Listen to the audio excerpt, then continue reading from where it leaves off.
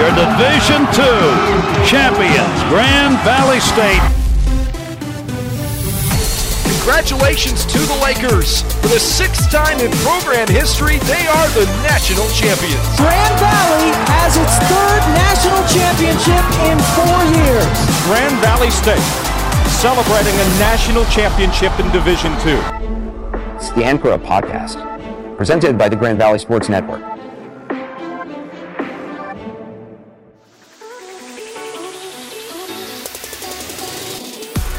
What is up, Laker Nation? Welcome back to another edition of the Anchor Up Podcast. Today is Thursday, September, 17th already? Time's flying by. Time's flying by. Can't believe it. We're midway through September already. Jake Levy, Tim Knott here with you for week 2 of the Anchor Up Podcast. Before we get started here, we remind you that the Anchor Up Podcast is brought to you by Metro Health, the official sports medicine provider of GVSU Athletics. Your health, our passion. We got a great show for you here today. Not only are we going to go through those 3 NFL players that played their opening weekend this past weekend, we're going to talk about Family Day coming up this year. We got some great Team of the Week, Moment of the Week, some really fun stuff. But the big piece, Tim, that conversation we had with Tim Selgo, you guys are going to hear the first part of it here today on the podcast. Boy, was that a lot of fun. Well, we asked 3 questions, and he went for 1 hour.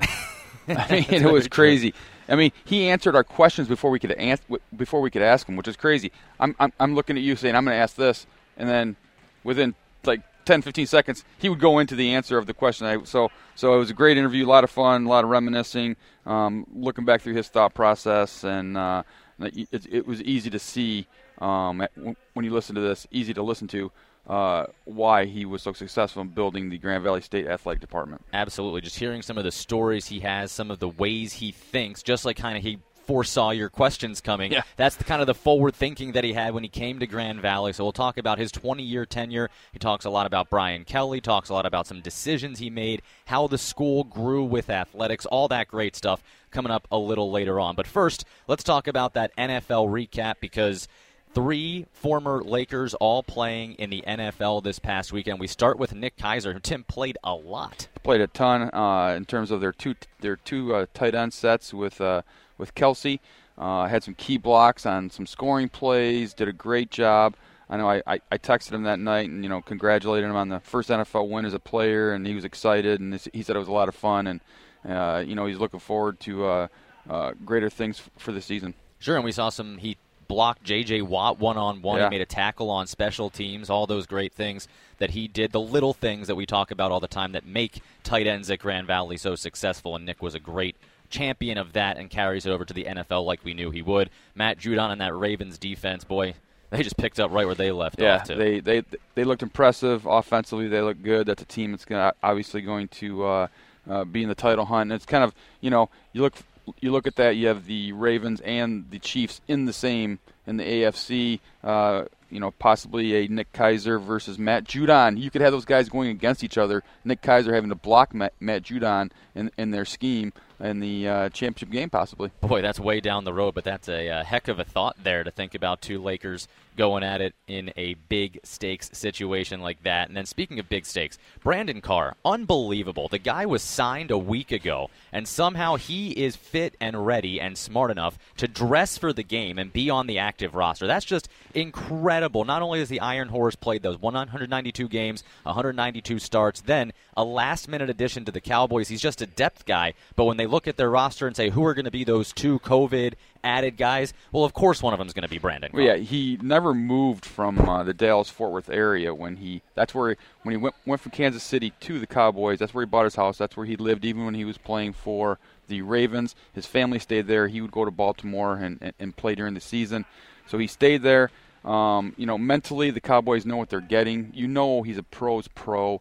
He's going to be able to pick things up in their scheme. They have some new, coordinators, but he's going to be where he's supposed to be, when he's supposed to be there on the field. A great leader of the young men on their team. So I'm not surprised that they did that in terms of signing him. He's going to come in shape. He's ready to go. And something happens, boom, he's pushed into duty. And he sure could handle, watching NFL this weekend, of course, it felt great to see the NFL back, but it still felt kind of weird to me, Tim. I know Kansas City had some fans. I know Jacksonville had some fans. But outside of that, there were empty stadiums all across the NFL, and it was just kind of an eerie sense watching those games. As Bill Belichick said, it felt like practice. It felt like one of those inter-squad where they're having that combined team practice. They bring in an opponent, and they practice together for 2 or 3 days. That's what it looked like. That's what it kind of felt like. But I was surprised by the quality of football. I thought the quality of the football was really good. The tackling aspect of it probably maybe felt like at times more like the Pro Bowl game. Just kind of trying to get you down. I don't want to hit you too hard. Once we get in the same vicinity, we're like, you're going to fall down. Yeah. I'm good. You're good. But in terms of, you saw the guys you expected to perform. Patrick Mahomes, it's just Lamar Jackson. Those guys are athletes. They're great players, and they really rose to the occasion. And we'll see. Their cases in terms of negative tests are amazing. The way they're taking care of it, the way that they're moving it forward, forging through. It's impressive, and congrats to them. Yeah, for sure.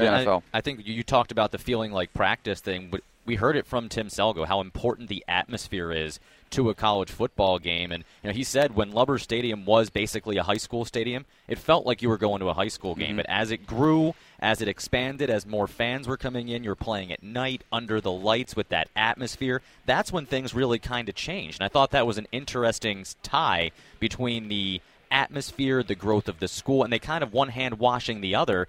Making a great atmosphere made it fun for the students, also made it fun for the players, helped in recruiting, and the wheels started turning, and all of a sudden you got to the early 2000s when football became a runaway dynasty. Well, it really did, and Tim will go into in the conversation with him, kind of what he saw there and his vision forward. But yeah, obviously winning really trumped everything. When Grand Valley went to the night games, they went to playing off-site games. With that came Kurt Ains, David Kirkus, Brent Lesniak, Reggie Spearman, started the ball rolling. We're in the 2001 season, we're up 56 zag on Minnesota Crookston at the half. A lot of those guys never even saw the field in the second half of those games. That just breeded success. The students got excited. They started showing up in droves, and before you know it, you got you're going to the national championship game in 2001 and winning the title in 2002. The Anchor Up podcast brought to you in part by Blue Cross Blue Shield of Michigan. Here for you now more than ever. Confidence comes with every card. Also brought to you in part by NovaCare. Discover the power of physical therapy, the official physical therapy provider of GVSU Athletics, NovaCare. This is the Anchor Up podcast. It's week 2, and Tim Selgo will be on a little bit later. We're really excited to get to that podcast interview, but another good news, you can probably hear it in the background. We're high in the rafters in the press box in the field house and looking down over the court where the GVSU women's basketball team, fresh off that incredible year a year ago, finally back to working out. You can hear some basketballs dribbling, and that's what this week's big news is on campus, Tim. The athletes can get back to some training. Boy, it's fun to watch. We've been out at practices, getting some video, talking to some kids. It's great seeing these ladies out here. They're here to get an education. They're here to play basketball, and this is what they really want to do. They want to get back in the court, get to their craft, get in preparation of the season in 2021 in January. We've been out of football, tennis, soccer, and those kids are so excited. They're competitors, and they want to compete. And this is what they do. This is where they feel the most comfortable. And it's been fun to see their smiling faces. In the spring it wasn't a lot of fun. These kids were held up in their house. They're out here competing. They're out here practicing in preparation of what they hope to come in 2021. Yeah, a lot of them on their own hoops. They're doing staggered practices with different groups to keep everybody from their own houses together. They're doing all the right things, but I think for this women's basketball team in particular, Tim, we'll talk about them because they're out in front of us right now. This is going to be a brand new look for head coach Mike Williams. He's got a lot of freshmen, a lot of newcomers, and you know how big Willie is on fundamentals. And so while maybe he's not getting to do the training that he wants and maybe the girls don't feel like they're quite in the real practice mode, this is a huge opportunity for them and all teams really to really boost up those fundamentals, and that's something I'm sure Willie's preaching to them right now too. Getting back to the basics. I mean, it's like they're 6 or 7 years old, working on shots close to the back, form, repetition, just doing the little things, which, we could talk to Willie, and he'd probably say they win about 10 games this year, which he always says, and then end up winning 30. So I know everybody is excited. The coaches are excited to be back teaching. That's what they are. They're teachers, and this is their academic classroom, and so I know they're excited moving forward. They're excited moving forward. We're excited to move on to this Tim Selgo interview. We're going to break it up into 2 parts. There really wasn't a natural point to break it. So when he's done answering a question around the half-hour mark, we talked for over an hour. So when we get to about the half-hour mark, we're going to cut it off. We'll put the other half for you next week in the 3rd edition of the Anchor Up podcast. But here he is, Tim Selgo. Our guest interviews, as always, brought to you by Alliance Beverage. Coors Light, reminding you to drink responsibly. Distributed locally by Alliance Beverage. All right, here he is for the first time in 2 parts, Tim Selgo. And with that, we now welcome on the former athletic director here at Grand Valley State, Tim Selgo, joining us here on the Anchor Up podcast. Tim, how you doing? I'm doing great, guys. Good morning, and Anchor Up.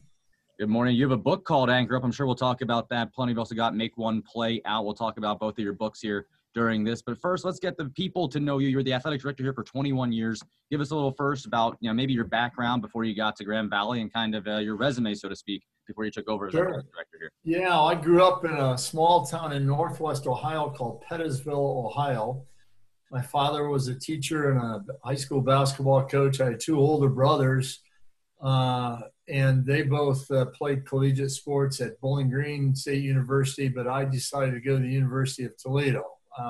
So in the late 70s, I played college basketball at Toledo and got both my bachelor's and master's degrees at Toledo, both in education. I had the intent to be a teacher, a coach like my dad. I was certified to teach physical education and math, and started out teaching and coaching at the high school level. Actually, when I completed my 4 years at Toledo and played 4 years of college basketball there, my coach had me as a graduate assistant coach. So I spent 1 year as a graduate assistant coach in 1980 and 81, and got my master's degree at that time. And then my first year of full-time work I was a teacher and coach at Springfield High School. It's a suburban school right outside of Toledo. I taught math.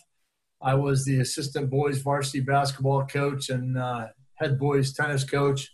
I always like to lay claim to having been the coach to lead Springfield to the most wins in school's history that year, which was a grand total of 3.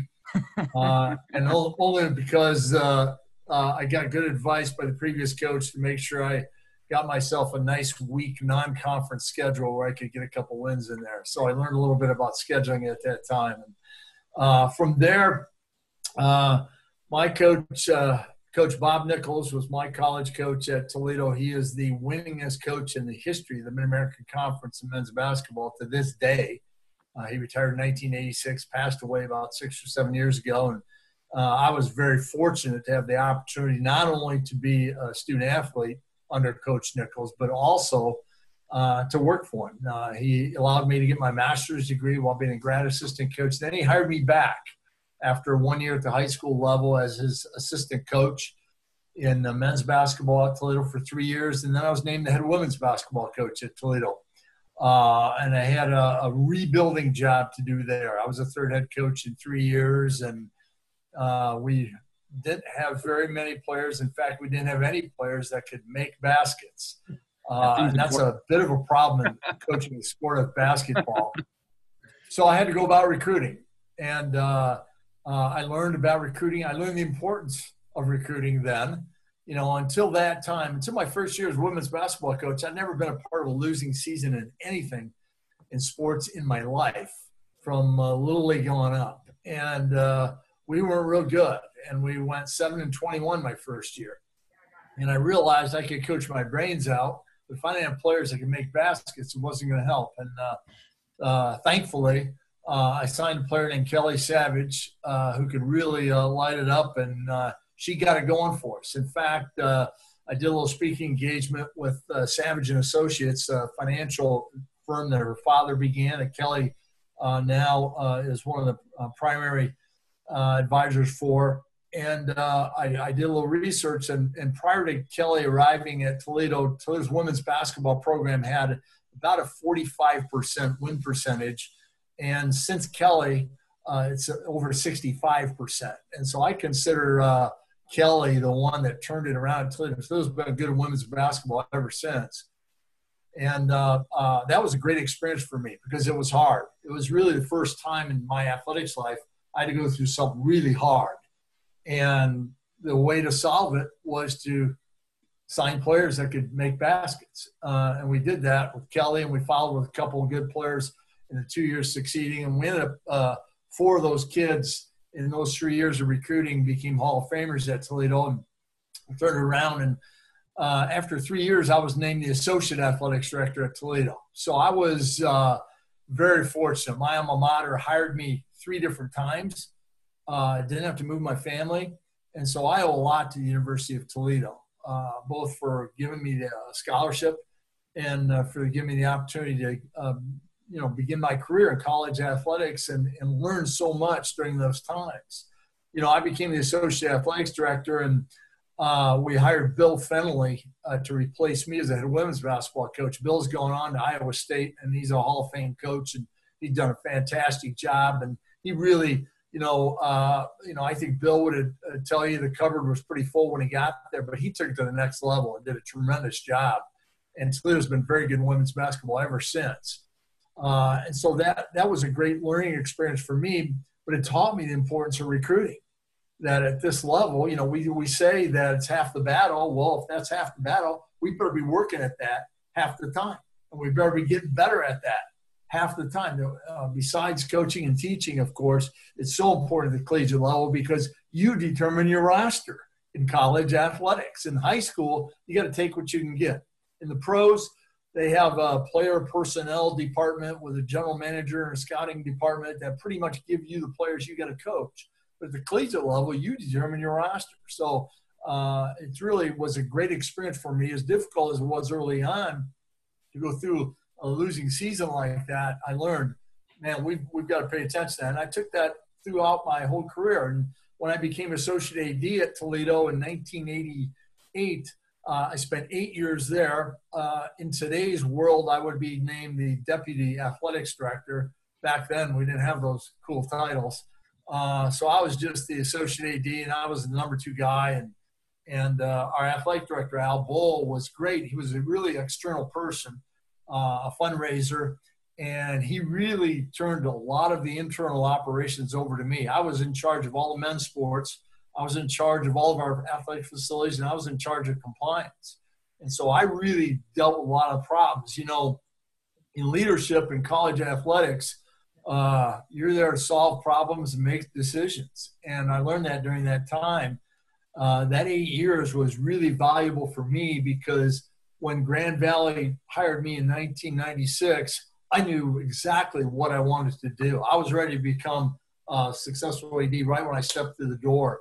And it wasn't easy at times, but I've been very fortunate my entire career to be around some great people. I mentioned my own father, Coach Nichols. During those 8 years as Associate AD at Toledo, our 2 head football coaches were Nick Saban and Gary Pinkel. And Nick was only there 1 year. We were his first head coaching job. But many people forget that now. That he's won 5 national championships at the Power 5 level. But Nick was his first head coaching job was at Toledo, and we had a great year, 9-2. Then he went to coach with Bill Belichick. When Belichick was head coach of the Browns, he hired Nick as his defense coordinator. And then following that, we hired Gary Pinkel. And Gary Pinkel had a 10-year run at Toledo, won about 70% of his game, went to Missouri, led Missouri when they went to the SEC to 2 SEC East titles in their first 3 years in that league and the championship game. And Gary's going to be in the College Football Hall of Fame. He was I always considered him equally as good as Nick. Nick's just been at some schools that allowed him to do what he's been able to do a little bit more than Gary has.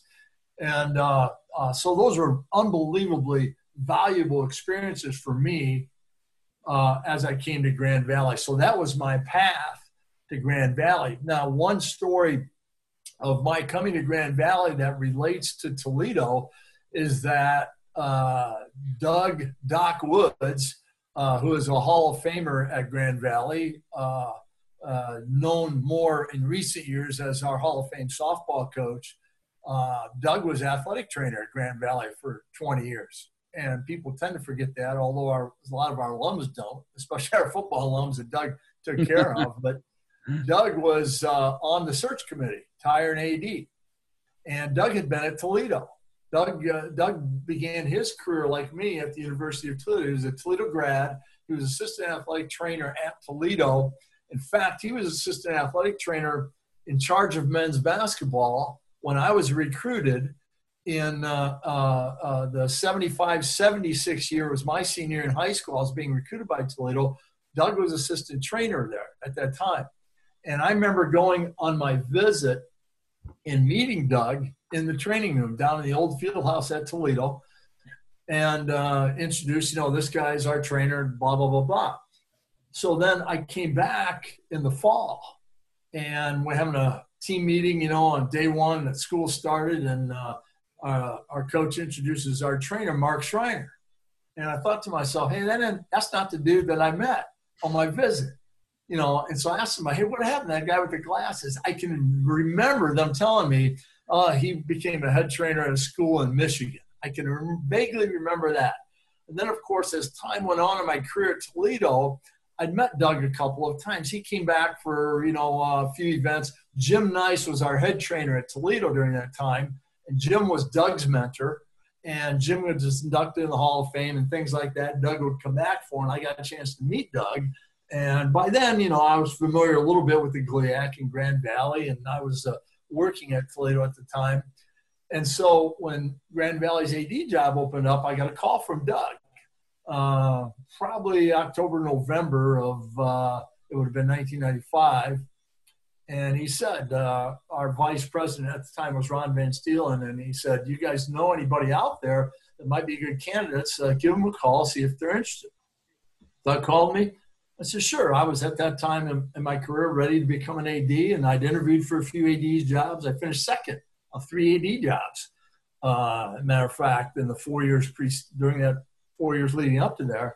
And so Doug called me, and I said, yeah, I'd be interested. So that's what led me to turn in my credentials to Grand Valley and the interview process. And very thankful that Ron Van Steelen and President Lovers, Don Lovers was our president at the time, hired me and allowed me to have a wonderful career at Grand Valley.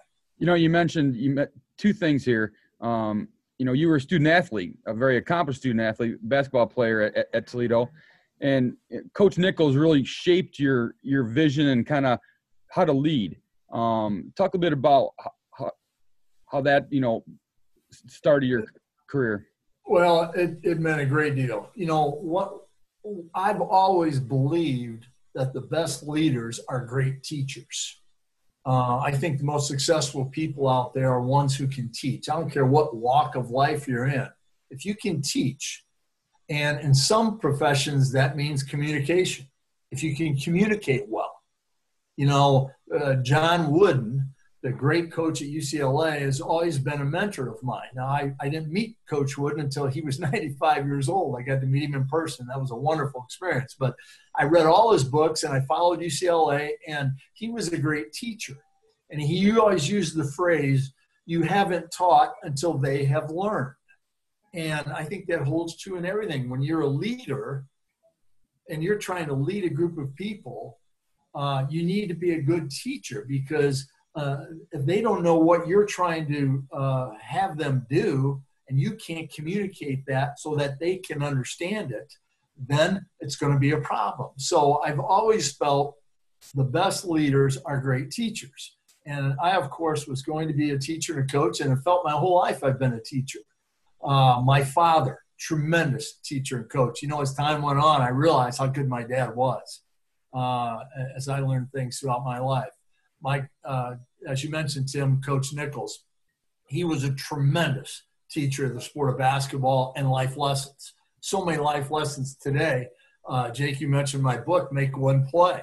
Make One Play is a book written based on one of the lessons Coach Nichols taught all of us. He always talked about, fellas, you never know what one play will lead to. Meaning in the course of a game, any play could be the play to turn the game in your team's favor, or vice versa. And so his point was we would be watching film and he would point out little plays, seemingly insignificant plays during the course of the game, and making all of us understand how important that play was, even if there was 12 minutes to go in the game, because you never know what lead. That might have been a play that turned the momentum in our team's favor, or it might have been we'd gone 3 possessions without scoring and finally ran our offense well and scored, and all of a sudden we had confidence again or had the lead again. And that changes everything in sports. It changes everything in life. You never know what one play will lead to. So I had a guy in Coach Nichols that taught me lessons like that, besides being a great teacher of the game of basketball. Those were mentors that made a huge impression, obviously, on me that, has caused me to always believe that any leadership position, you have to be a good teacher. And I can't tell you how many times in my life over the years in athletics, I would think back to some story Coach Nichols would tell me when I was in the car recruiting with him in the middle of the night, or something my dad would say. Both of my books, Anchor Up and Make One Play, are filled with stories that I learned from both my dad and my college coach. And frankly, that's why I wrote those books. I think they're great life lessons that a lot of people can learn from.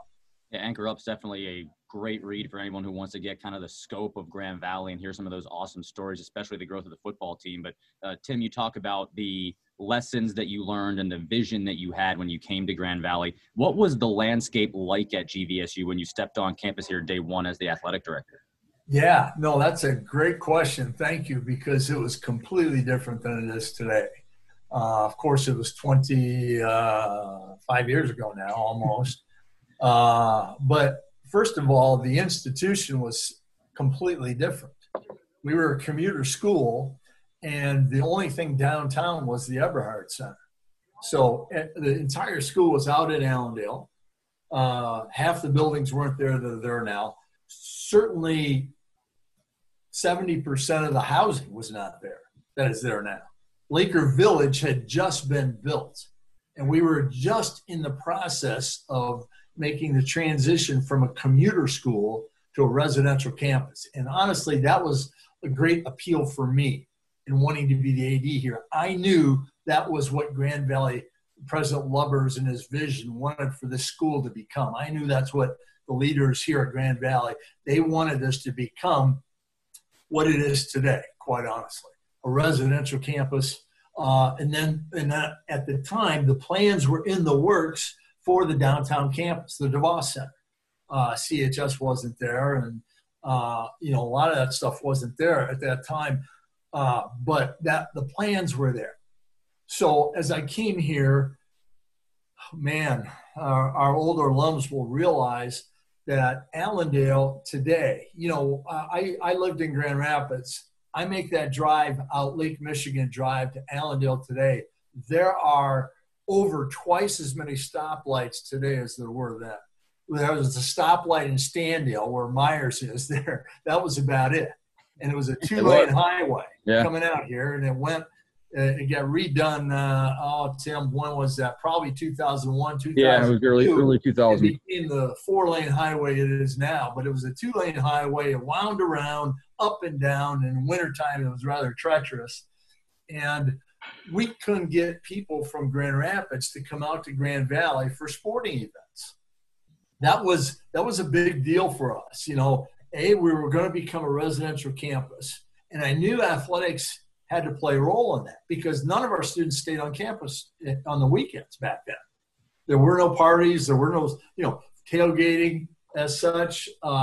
And so we had to create the atmosphere to get students to want to stay for, Laker football on Saturdays.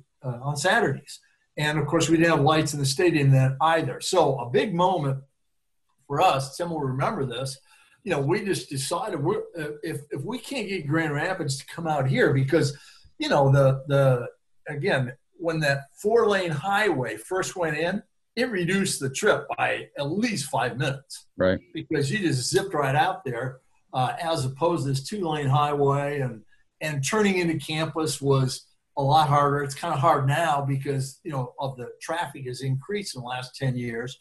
But it was hard to get to. So if we couldn't get them to come out there, let's take Laker football to Grand Rapids.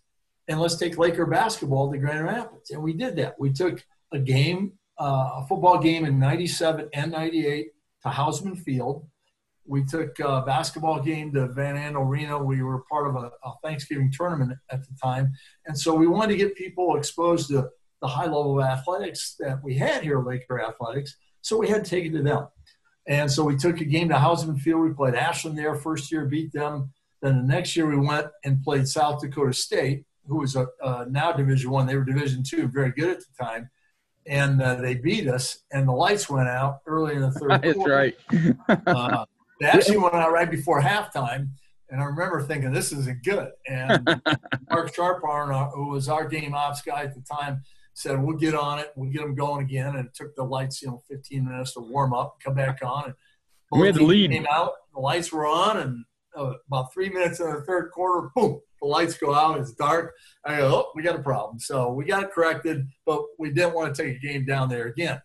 But what we found out by doing that, Jake, what was really critical in taking those games down there, our intent was to get people at Grand Rapids exposed to Grand Valley football.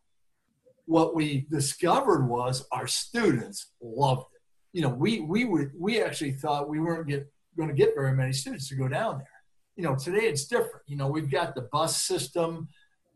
Students, they go back and forth to Grand Rapids all the time. And, part of their social life is to go into Grand Rapids. Maybe not during a pandemic now, of course, but hopefully not.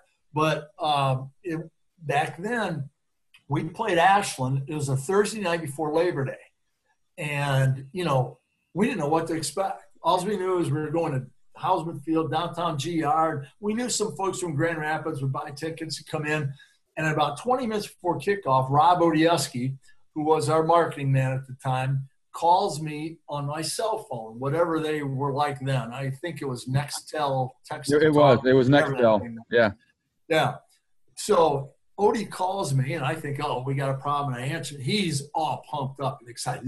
You can't believe it. This is awesome. This is awesome. I'm going, what, Odie? What's awesome? He goes, the lineup for students to get in is a block and a half long. He said, I'm over here now taking tickets, hurrying them through, getting them in here by game time. He goes, that's awesome. We got all these students. And what we found out was we had the largest student crowd ever at a Laker football game, moving it downtown. And the light bulb went on for us. Oh, yeah, this is part of college social life. This was the prelude to their evening downtown on Thursday night, Grand Rapids, right? And so that led us to want to have lights in Lubber Stadium. But it's an expensive deal. And so after 2 years of going downtown to Hausman, I'll never forget another great moment with Odie. Unfortunately, Odie passed away, of course. But in April, after the second Hausman game where the lights went out, we talked like, I wish we could put portable lights in just to have a game in Lubber Stadium at night. And I kept telling Odie, there's no way we could afford to do that. At the time, the D1s were doing it at, 60,000 a game or some such number. And I'm in my office in about April or May, a spring afternoon, and Odie comes in about 3:30, and he sits down and he goes, we can do this, Tim. We can do this. I'm telling you we can do that. What, Odie? What are you talking about? What can we do? He goes, we can do portable lights in Lubber Stadium. I go, no way. There's no way we can afford it. He goes, yeah. He goes, I just got off the phone with the guy from Musco Lighting, and we can do it. Remember, Tim, he said he could light it up for us for $12,000 because it's more of a high school size stadium. They're going to bring in 2 banks of lights. They don't have to be as big as they do for the Division I folks, and we can light this thing up well enough. He says, well, we couldn't televise it. We don't have that good lighting, but we can have a night game. And so we did that. I think it would have been 99 and 2000. We brought in portable lights. They weren't great, but it well enough to have a night game. And we had our largest crowds ever, largest student turnout ever. And that's when President Lubbers realized this is what we need for campus life on Saturday nights. And he proved, I think it was about $250,000 put in lights in Lubber Stadium. But But the portable light deal was Odie's idea. He got us a sponsor. We had fireworks after the game. And that's when we realized, we got to make this a show. And meanwhile, we'll have a football game. And we'll start really drawing crowds week in and week out. And, of course, at about the same time is when Kurt Ains and the boys grew up and matured as players, and we hit it big on the field competitively. And so our timing was good there. But what people don't remember, the first 2 games we had those portable lights, we lost them both. We lost to Northwood. We lost to Indianapolis. Yeah. Both times. You guys weren't. I can remember going home both times, sitting there thinking, God, we had a great crowd, great show, night football, fireworks, and we laid an egg again. And but we got it straightened around, obviously, and the rest was history. That's awesome. You talk about those years that Kurt Ains and the boys kind of grew up, and obviously Brian Kelly was a big reason behind that, and he's off at Notre Dame now. But he didn't get off to the best start here. Can you talk a little bit about the process of getting BK here? And then I know you kind of had some pressure. You talk about it a lot in Anchor Up, but kind of the pressure to maybe move on from Brian, and you were the one who was the level-headed patient guy, and that really allowed them to mature like that. What was that like for you as the athletic director, dealing with the growth of football, how important it was going to be for the campus, and now all eyes were on you? Well, I have to go back to even before I arrived at Toledo. And I tell the story in my book, Anchor Up, but I'm at Toledo, and a guy by the name of Frank Lauterbur went to our church. Frank had been the coach at Toledo. Toledo was 35-0 in 1969, 70, and 71, and that's the second largest winning streak in D1 history to Oklahoma's 56 in a row, I think, when Bud Wilkinson was there. But Frank was a great coach at Toledo. He was an athletics director as well back in those times. He went on to Iowa. Didn't do as well as Iowa, but he ended up in the NFL as an assistant coach. And by the time he and I are going to church together at Toledo, he's a scout for the NFL. So after church would be out, we'd go in the back. There'd be Frank, and he'd always wanted to talk sports with me. And I love talking sports with Frank. He was just a guy that really understood sports. And like I said, he was not only head football coach, he was the AD at Toledo as well while he was there. And my wife, our children were little at the time, and my wife would get antsy because they'd be out in the car waiting for me, and I'm talking sports with Frank, and I'm loving it, and so on. So it had been in the Toledo Blade that I was one of 2 finalists for the athletics director job at Grand Valley. And Frank catches me coming out of church that next Sunday. And he says, hey, I want you to know that'd be a great opportunity for you at Grand Valley. He's been scouting in the GLIAC. He goes, I've been to games up there. I've been to games in Saginaw Valley. It's a great league. And by the way, they have a really good young football coach there by the name of Brian Kelly. And, I've done some research on Brian. At the time, Brian was in the top 10 in Division II in winning percentage. Now, he was named head coach in 91. So this is the spring of 96 now. So he'd been at Grand Valley 5 seasons. He'd won over 70% of his games. And when Frank Lauterbur told me they have a really good young football coach, I tucked that away because I could take that to the bank. That man knew sports, and he knew football, and he knew a good coach when he saw one. So I came to Grand Valley with that in mind, knowing Brian's record, and Brian's 4 years younger than me, so I don't want to tell everybody how on this podcast how old Brian is, but I'm 62. So I'm a young AD. Most of our listeners can do basic math, Tim. Yeah, there you go. So I was 38 years old when I got here. I'm a young AD, and we got this young football coach who's been here 5 years as a head coach. And, the one thing that I think everybody needs to remember in Division II is almost every head coach you hire is going to be a first-time head coach. You're not going to hire a finished product. And, an example would be I would use the phrase back then when Bill Parcells had been retired. We're not going to hire Bill. Bill Parcells isn't going to come out of retirement and coach at Grand Valley. Urban Meyer's not going to come out of retirement to coach at Grand Valley. He might take the USC job for $5 million a year, but he's not going to come be the coach at Grand Valley. We're going to hire probably someone that's first-time head coach. And therefore, you better work at developing that coach. And just like I needed to develop as an AD and the leader of the department, Brian needed more development as a head coach. And I've always said, he was our head coach for 13 years. He learned how to win. He learned how to lose. He learned how to make corrections in his program during that 13 years. He went through just about everything. And at Notre Dame 4 years ago, they were 4-8. That's not a good season at Notre Dame. And I went down to spring practice that spring, and I was just watching Brian. I could tell, no panic. He was confident. He made some changes he needed to make. He knew they would get it corrected. And lo and behold, they've won over 30 games the last 3 years and off to a good start this year. But Brian, was clearly talented. Tom Beck had hired him as a grad assistant, immediately made him a full-time coach. Then he made him his defensive coordinator. Tom Beck's in the College Football Hall of Fame. I mean, great coaches know great coaches. And he doesn't do that unless he is highly confident in a young guy, because Brian was in his late 20s at the time. So I knew we had something that, man, we could really build on this. And then shortly thereafter, a year later, Doc Woods retired as our athletic trainer. We hired the late Todd Yeager as our head athletic trainer. Todd came to us from Michigan. He had been Michigan's football trainer. So he worked directly with Lloyd Carr in the late 90s, the national championship year, the Rose Bowl championship, and so on. And when Todd got here, shortly thereafter, he said to me, we're doing pretty good to have this guy here at Division II. And that further solidified for me he was the right guy. Now, in year 4, we went 5-5. This was Brian's 9th year as our head coach. Kurt Ains, David Kirkus, and the boys were all freshmen, redshirt freshmen. And, as talented as they were, and you could see the talent in certain plays, they weren't very consistent, like most freshmen aren't. And, this is Division II college athletics, big boy football. And, I don't care how talented you are, you got to go through some of those growing pains. The next year we started out 1-4. Kurt Ains was 6-9 in his first 15 games as our starting quarterback.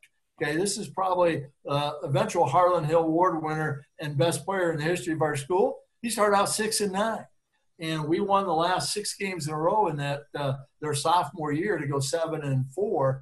And that turned it around. They learned how to win in those years. And we won the 3 games in the end. All were last-second wins. We either stopped Tech and we stopped Wayne State on 2-point conversions to win the game. And then David Sante kicked the field goal at the buzzer to beat Hillsdale at Hillsdale. And that's how we went 7-4 their sophomore year. And the next year, Brian, getting back to Brian now and his development as a coach, first of all, started recruiting. Let's go back to recruiting. I talked about that earlier. You could see when I got here, Jake, we had won 5 conference championships in the last 8 years in all sports. And you could see we were good in all sports, but there was another GLIAC team or two that was above us in almost every sport. And football was relatively similar. We had great success in football. Jim Harkema, Tom Beck, and now Brian Kelly. But we never won a playoff game, and we'd never done anything in the postseason.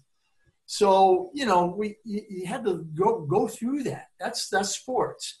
I always would tell coaches that took over programs in Grand Valley. They always wanted to do it right away, and have success right away. And when you're talking about having patience with sports, you're talking about years. It takes years to build a program. And, more than anything, when I got here in 96, that's what we wanted to do. We wanted to build programs. We wanted to build programs that would consistently, year in and year out, be at the level we're at right now, where we're, let's face it, we've dominated the GLIAC in the last 20-some years with the President's Cup. And Brian helped pave the way for that because, 5-5 was not a great year, but what happens? You're going to have tough times in sports. And we still had the guy that was talented, and he and his staff were working hard, and we had to make some corrections facilities-wise in the late 90s as well. Our facilities weren't that great. Now, they're outstanding now, but back then our football stadium was very much a high school stadium. And the football building in the end zone was more of a concessions building with rooms for halftime than anything like it is today. We have the Jamie Hosford Center today. That's magnificent. In the late 90s, we had to raise money to just make that the home of Laker football, and to start with a locker room and some meeting rooms. And we added the Odie weight room after that and so on. But we needed to do those things to get players like Kurt Ains and David Kirkus and so on. And then and we had those guys now. You could tell those fellas could play. And when the light bulb went on, we knew we would have something special. But we had to live through that. We had to live through some tough times. And when the light bulb went on, it really was special. Now, one last thing that Brian did in 2000, or in that year we were 7-4, that would have been 2000. And the only two people in the country that I'm aware of that were running the spread offense at that time, spread no huddle, were Louisiana Tech and Northwestern. And Northwestern, Michigan fans aren't going to like this memory, but I'm pretty sure Northwestern beat Michigan 54-52 at Northwestern, running a spread no huddle with far inferior players, but Michigan's D-line was absolutely gassed. They couldn't rush anything, and they couldn't tackle anything near the end. In Louisiana Tech, I think it was Jack Bicknell was his name, was the coach down there that implemented the spread. Sonny Dykes was down, out of all these names now. But we sent Brian. Brian knew that's what we needed to have with these guys, with Ains and Kirkus and Brett Lesniak and Reggie Spearman. I mean, we had speed. We had guys that could really run. And we needed to spread the field and go no huddle. And nobody knew how to defend us for, several years. Because nobody in D2 had seen that. And we sent Brian down to Louisiana Tech. He went over to Northwestern. They came back and implemented the spread, and it was Katie bar the door. I mean, we averaged 55 a game in the next 2 years, I think, somewhere around there, and nobody could stop us. So, those are the things that Brian – and then to Brian's credit, in 2003, after all those guys had graduated, we won another national championship, all on our defense. Cullen Finnerty was a freshman. Cullen had a lot of growing pains to go through as a freshman quarterback. But our defense, we Keontae Marshall and DeJuan Boone and, Lucius Hawkins, all those guys. And we were just phenomenal defensively. We completely changed our game. And Mike Tennessee was our running back. We relied on him. And went down and won another national championship. So those are the things you go through. From there, we build our program. Now, we have the winningest program, I think, in the history of college football. But it wasn't easy getting there. I think everybody forgets that, that these were hard times. Kurt Ains was 6-9 now. And there was some wondering, is this the guy? Is this supposed to be the guy? We welcome you back here now. Jake Levy, Tim Knott back with you after that great first half of our conversation with Selgo. And Tim, like we talked about off the top of this podcast, boy, he is just so forward-thinking, and it's so fun to hear the way that he ties every little moment from his times in Toledo and really took and internalized what he learned and used it to project to others and really grew as a person and tried to share his knowledge with everybody. Right, times in Toledo, times as a high school coach, basketball, tennis, things that he took. Just talking about what he saw you needed to do, recruiting. When he became the women's basketball coach, he realized that the lifeline of his program was going to be recruiting. That was the most important part of your program. So if that's the most important part, you better spend half your time doing the recruiting, getting the players. And it's funny because Bill Fennelly took over for him when he was done coaching at Toledo. I was at Central Michigan. Bill Fennelly's Toledo coached teams as a student at Central. And some of the players that Tim actually recruited, I saw play. And Dana Drew was the MAC Player of the Year and one of the all-time greats. And part of the Drew family, Bryce Drew and that family, well, she was an outstanding player that Tim recruited to Toledo.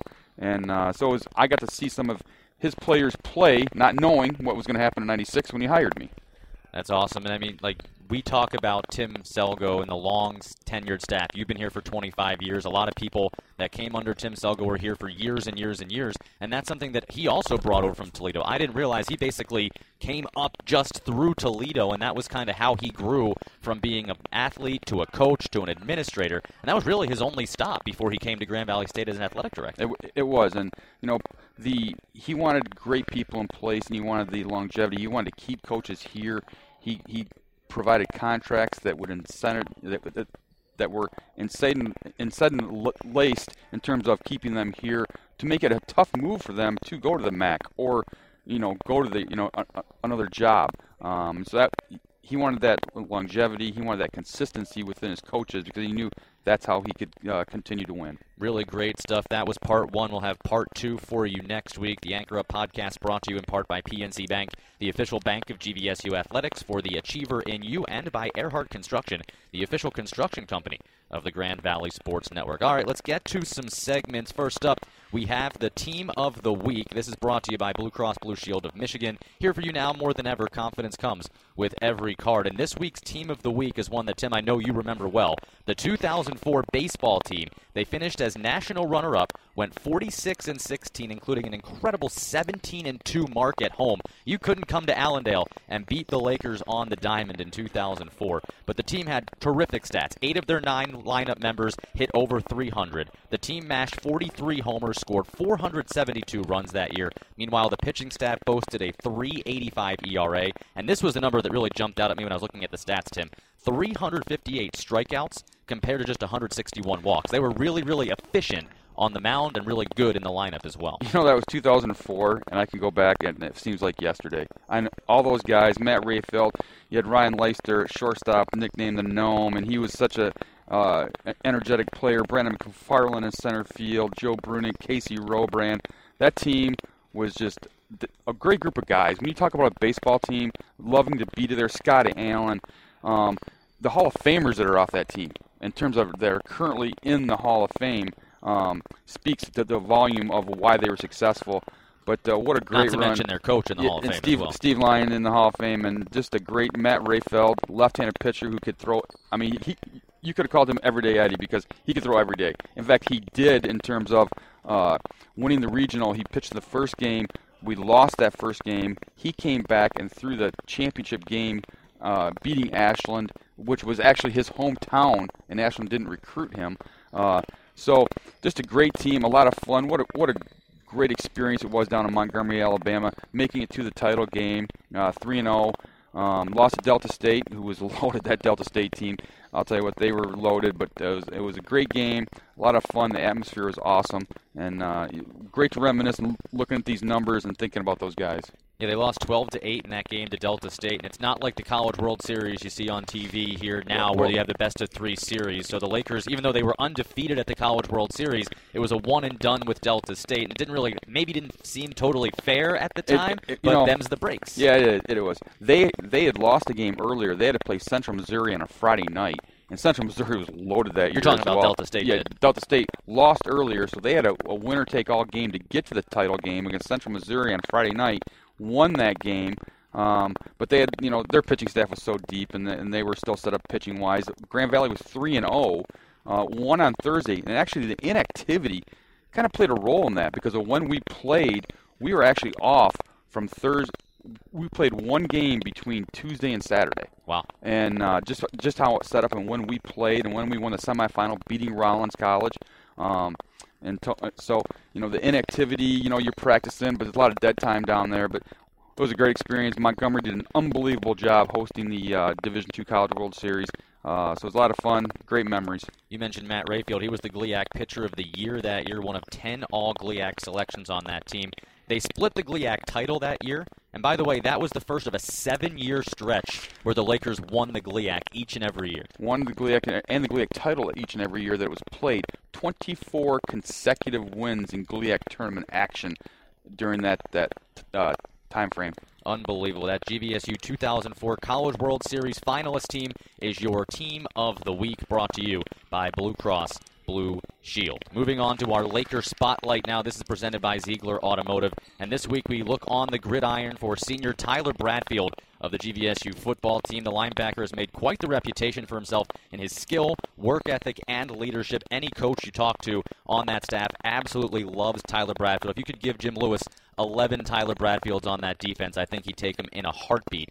The Rockford, Michigan native has 214 career tackles, 21 tackles for loss, 7 quarterback sacks, so his numbers are really good too. He's a 2-time COSIDA Academic All-American and has twice earned GLIAC first-team honors. And Tim, I know you know Tyler very, very well, his family very, very well, and this is a well-deserved spotlight. Well, what a great kid. His sister played soccer here, was an outstanding soccer player, and I'm going to tease something here.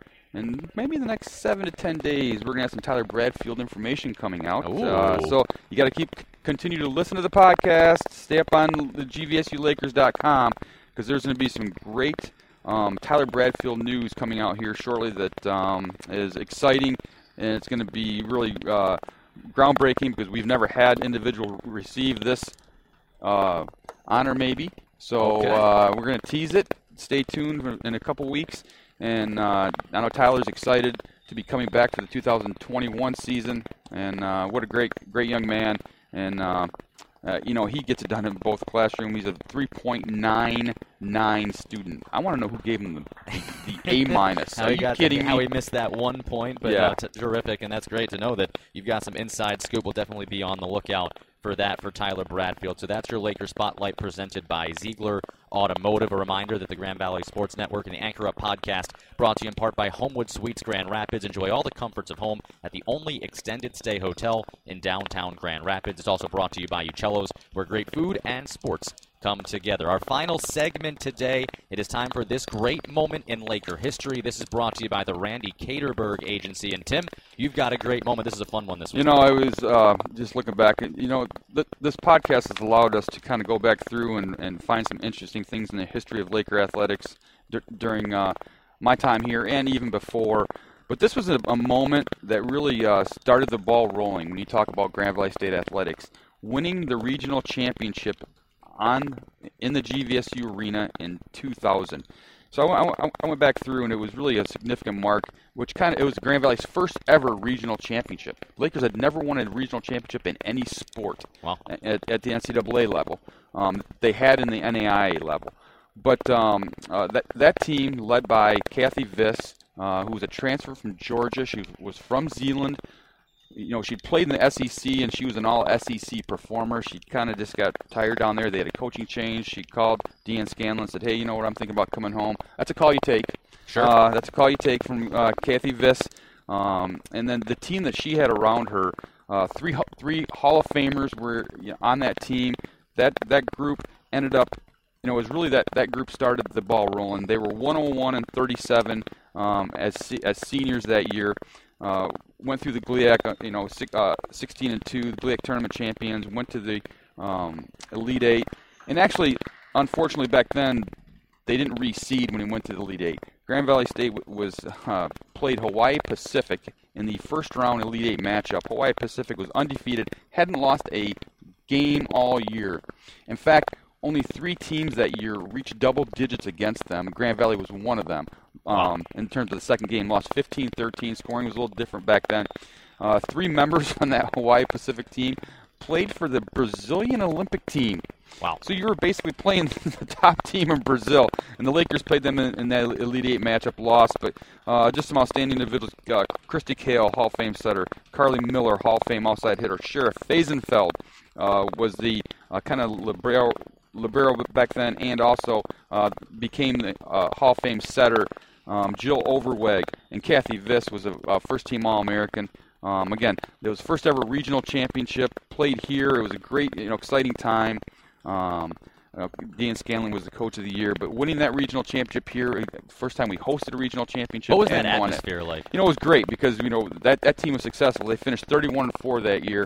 Northwood was a really good team, and Northwood and Grand Valley was 2-1 against Northwood going into that the regional final. Northwood was really good.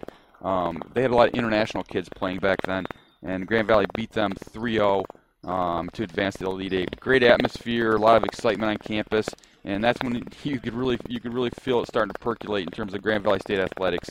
And that regional championship is our moment of the week. It's brought to you by the Randy Caterberg Agency, and as we look at that kind of started the ball rolling, like you said, to the volleyball team eventually winning that national championship in 2005. Right. They were back, in the regional, in the Elite Eight almost every year, it felt like, during the 2000s, all the way up until 2014, when they got back to the national semifinals. They were there in 05, 08, 2014. I mean, this is a team that went to the Elite Eight, Tim, 07, 08, 2010, 2014. So in that stretch, since they won the national championship, they were still a regional dominant team for a very long time, which is very hard to do. Well, yeah, the Elite Eight in 2000, 2001, 02, 03, 05, 07, 08, 10, 14 were all Elite Eight appearances. And then also making the semifinals, the Final Four in those teams in 01, 02, 03, 05, 08, and 14. So I know Coach Scanlon wants to get back to those days, and it doesn't happen without players. I mean, sure. we look at the amount of Hall of Famers on those teams from 2000 to 2014 is crazy, because I've been on that Hall of Fame committee. We've inducted a lot of those girls and a lot of those ladies into the Hall of Fame, and what a great atmosphere. We hosted the Elite Eight here in 2002, I believe. And that must have been a blast. It was great. Lost to South Dakota State, the eventual national champions, in the semifinals. They were really good. What a great atmosphere hosting Mercy. We had almost 2,000 in the Elite Eight game. We had over 2,000 fans in the stands here. So it was just a great atmosphere. A lot of fun to host those events. And we're looking forward to get back on the court here so we can keep doing that. Yeah, quick story before we get out of there. Those of you who don't know my background, I was at Wingate University back in 2014 as a graduate assistant. I actually called that Southeast Regional that Wingate hosted. They beat Armstrong State in an unbelievable 5-set match in front of a packed Cuddy Arena down in Wingate, North Carolina. Wingate goes on to the Elite Eight. They play Grand Valley in that Elite Eight the next weekend. And, of course, so there I am, coming off this emotional win, all rallied up behind the Bulldogs. I watched that Elite Eight match on my laptop, not really understanding who Grand Valley was yet, and come to find out that just a few years later, I would wind up being on the Grand Valley roster myself and on the other side. So that was my first taste of Grand Valley State athletics, really, in a loss to them. So I understood the losing side as well. Yeah, well, it was just that era of athletics and is second to none. And we're still experiencing it. And it's just a lot of fun to reminisce and look back on it. It sure is. And that's our show here. Week 2 is in the books. Don't forget, next week we have the rest of that conversation with Tim Selgo. Hope you enjoyed part 1. Tim, as always, it was fun working with you again this week. Great job, Jake. All right, that's our show, the Anchor Up Podcast, brought to you by Metro Health. Your health, our passion. Have a great week, everybody.